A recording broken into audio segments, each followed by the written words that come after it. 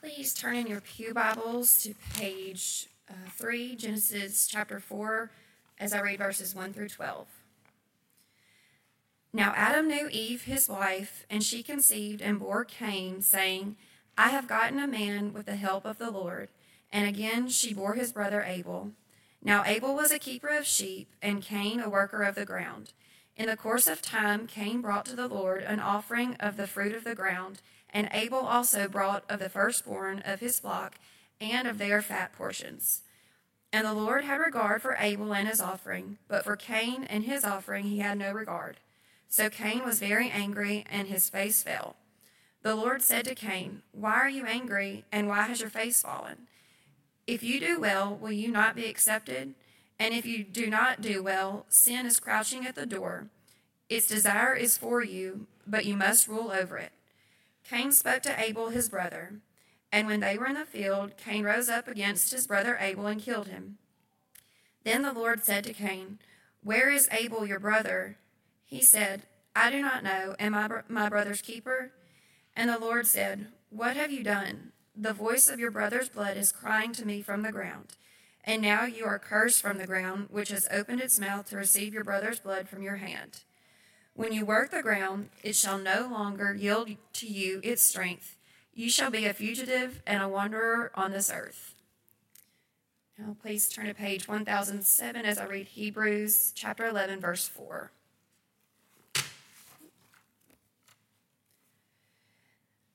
By faith, Abel offered to God a more acceptable sacrifice than Cain, through which he was commended as righteous, God commending him by accepting his gifts. And through his faith, though he died, he still speaks. The word of God for the people of God.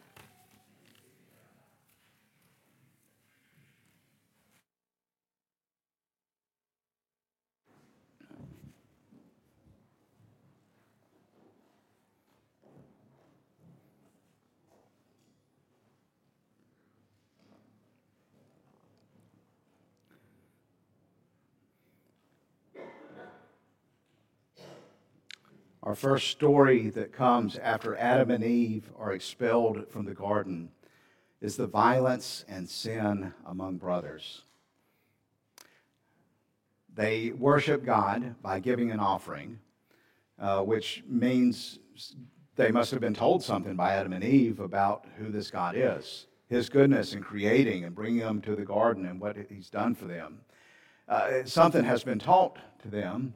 And probably something has been said about their failure to obey, their disobedience and rejection and being cast out from the garden, and then God's providence for them and care for them and promise of ultimate redemption as they're told that serpent who deceived them, who led to the sin, he himself would be destroyed by a son to come from Eve. And yet, even here, ironically, a religious dispute over their offerings ends up leading to the older brother killing the younger.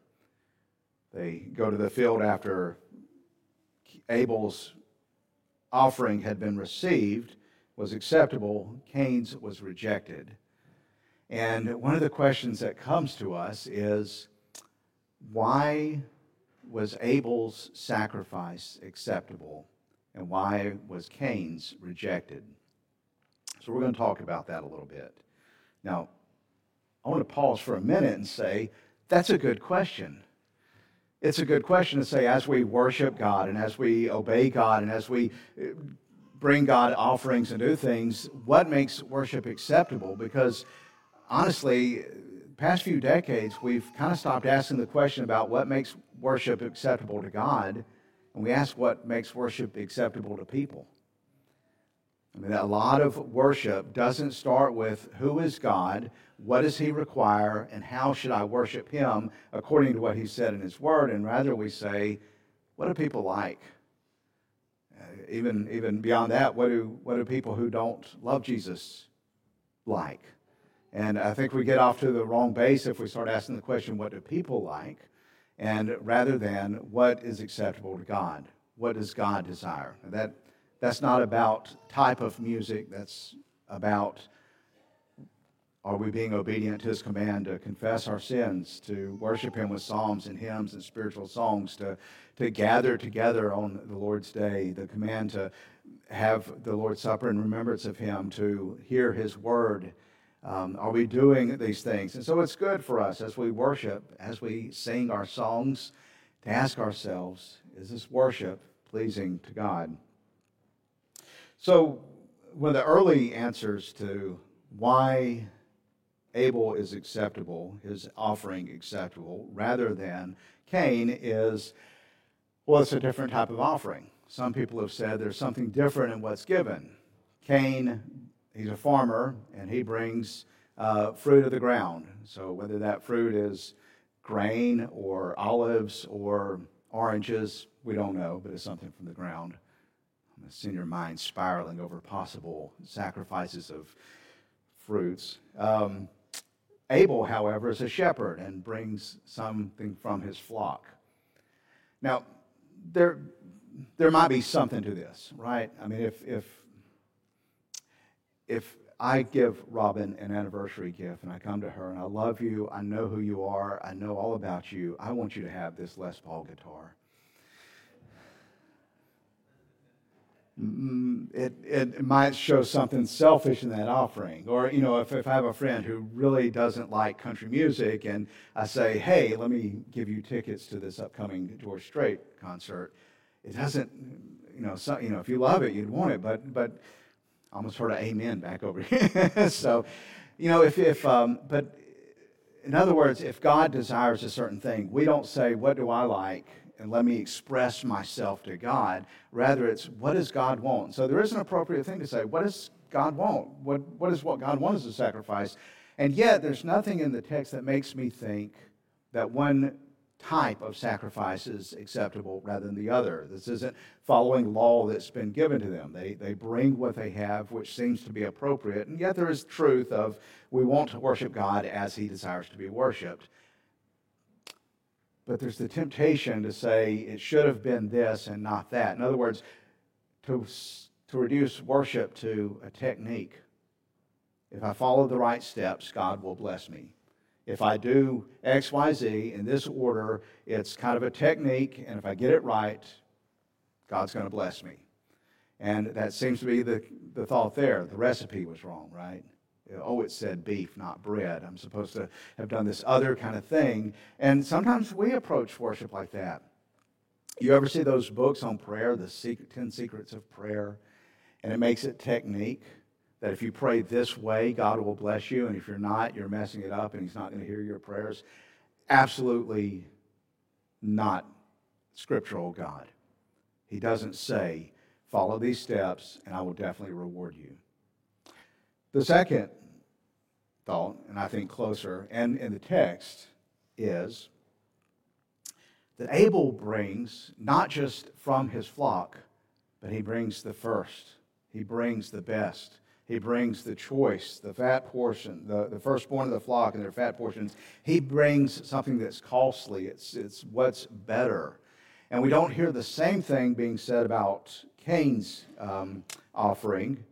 So it might be that Cain was checking a box and Abel was really worshiping God and wanting giving his best. I think there is some truth to that. There's absolutely something that if you're worshiping God, we don't just go through the motions. It's not just checking the box and doing the things. It's my heart in it. Am I wanting to give him my best?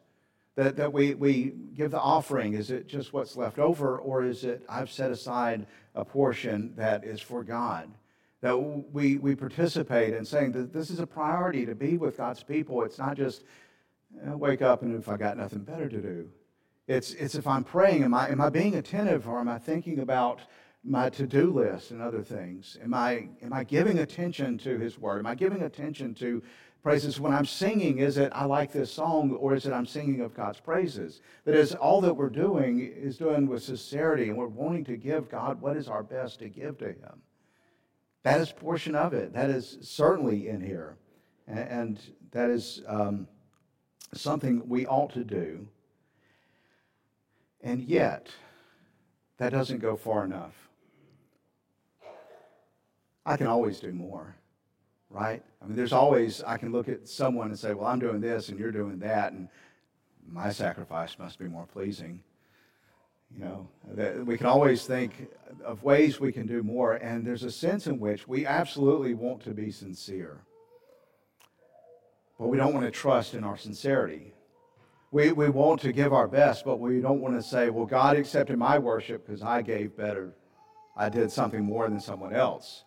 So it definitely has to be doing what's pleasing for God. It has to be, I'm sincerely loving Him and I'm wanting to give Him my best. I'm wanting to offer what is the greatest, but there's more to it than that. Now, we kind of have times when people kind of weigh these against each other. I don't know. I've known people who kind of act as though it really doesn't matter what you do as long as you're sincere with it, right? So if you're sincere, that makes up for a lot of goofiness. Others, it doesn't matter as long as you operate and do the things that are said to be done. But we need both, and yet both of those are not sufficient.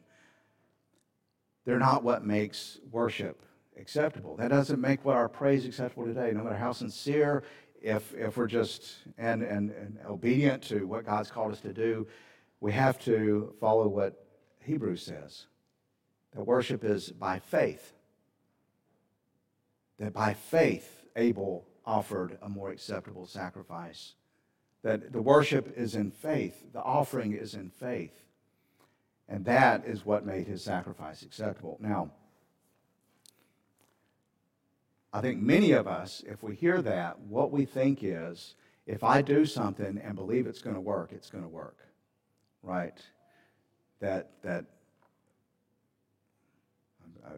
What was the movie? Build it and they will come. Field of Dreams, right?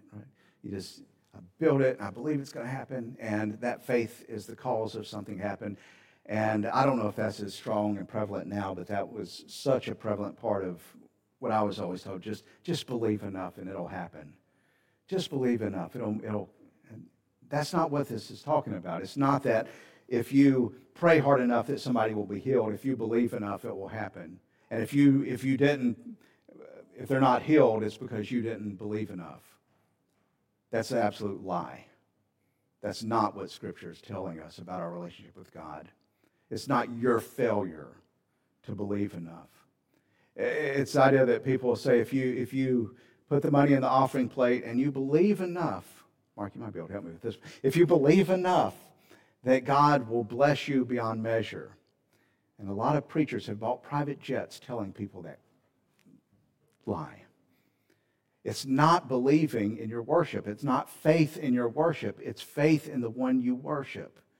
It's not faith in what we do. It's faith in the one we adore and we praise and worship. And so that's what it means to worship, to offer in faith, is it's based on a relationship of knowing who God is and knowing and trusting that He's going to do good. There's an ancient translation. Here's your word for the day if you want to impress somebody at lunch. Targum. Targums were ancient translations of the Hebrew Bible into the language of the people. We have this translation into the language Jesus spoke of, Aramaic. And one of the interesting things is they were kind of like the Message. They took some liberties in places. And they would add some little commentaries and things. And in this translation, really old translation, is it added an imagined conversation between Cain and Abel. So in other words, this isn't Scripture, but I think it gives us a good idea of what Scripture gets at. In this ancient translation, it imagines Cain saying, God created everything, or maybe He created everything, but He doesn't judge appropriately. He doesn't reward what's good and punish what's evil. There's nothing to come afterwards where there'll be punishment or reward. There's nothing really there. God is arbitrary. There's creation and there's no justice. And Abel's saying, no, there is a God and He is good and He will make all things right and He is just and He is good and He will reward and there's an afterlife to be with Him. And they debate over this where Cain is not trusting in God and Abel is trusting in God's goodness. And I find echoes of it later in this passage. In verse 6, it says that Without faith, it's impossible to please him, for whoever would draw near to God must believe that he exists and that he rewards those who seek him, which very much is what's being said in this imagined conversation. In other words, faith is a trusting in a God who loves you, worshiping him as he wants to be worshiped, worshiping him with sincerity and giving him your best, but worship him trusting and having faith in who he is and his goodness and his promises. That's what it means to worship in faith.